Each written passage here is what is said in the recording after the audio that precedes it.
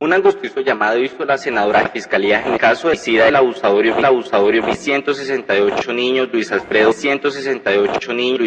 Garavito, podría recuperar su libertad, Preso en la cárcel de preocupación por la justicia colombiana, está incurriendo la posible negligencia en la que está incurriendo la justicia colombiana por no tener clara la situación criminal. Por 168 víctimas, este individuo recibió condenas por 1.600 años, es decir, 10 años por cada niño, 10 años por cada niño. Pero como en Colombia no existe la prisión perpetua y para la época de los hechos la máxima pena era de 40, quedó en 40 años. 168 niños, 2 meses y 5 días para cada niño, 2 meses y 5 días para cada niño, 2 meses y 5 días para cada niño.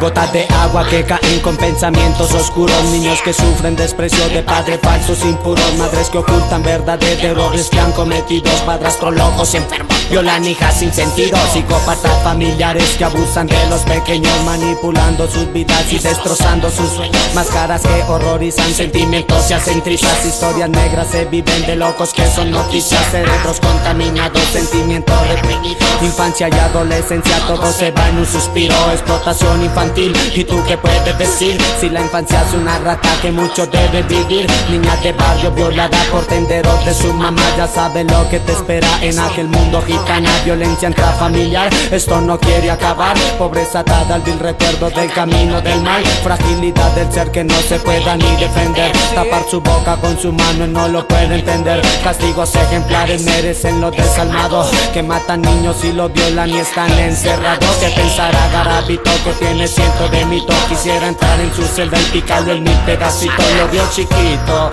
a ese demonio maldito que acabó con los sueños de más de 200 niñitos. Yo soy un profeta, no me confundas con Dios, es que me duele ver el hombre en lo que se transformó, débiles de pensamientos, actos que cortan alientos, y casos que están impunes por leyes que no han impuesto, algo grotesco, por no decir desastroso, por la cadena perpetua no basta para esos monstruos.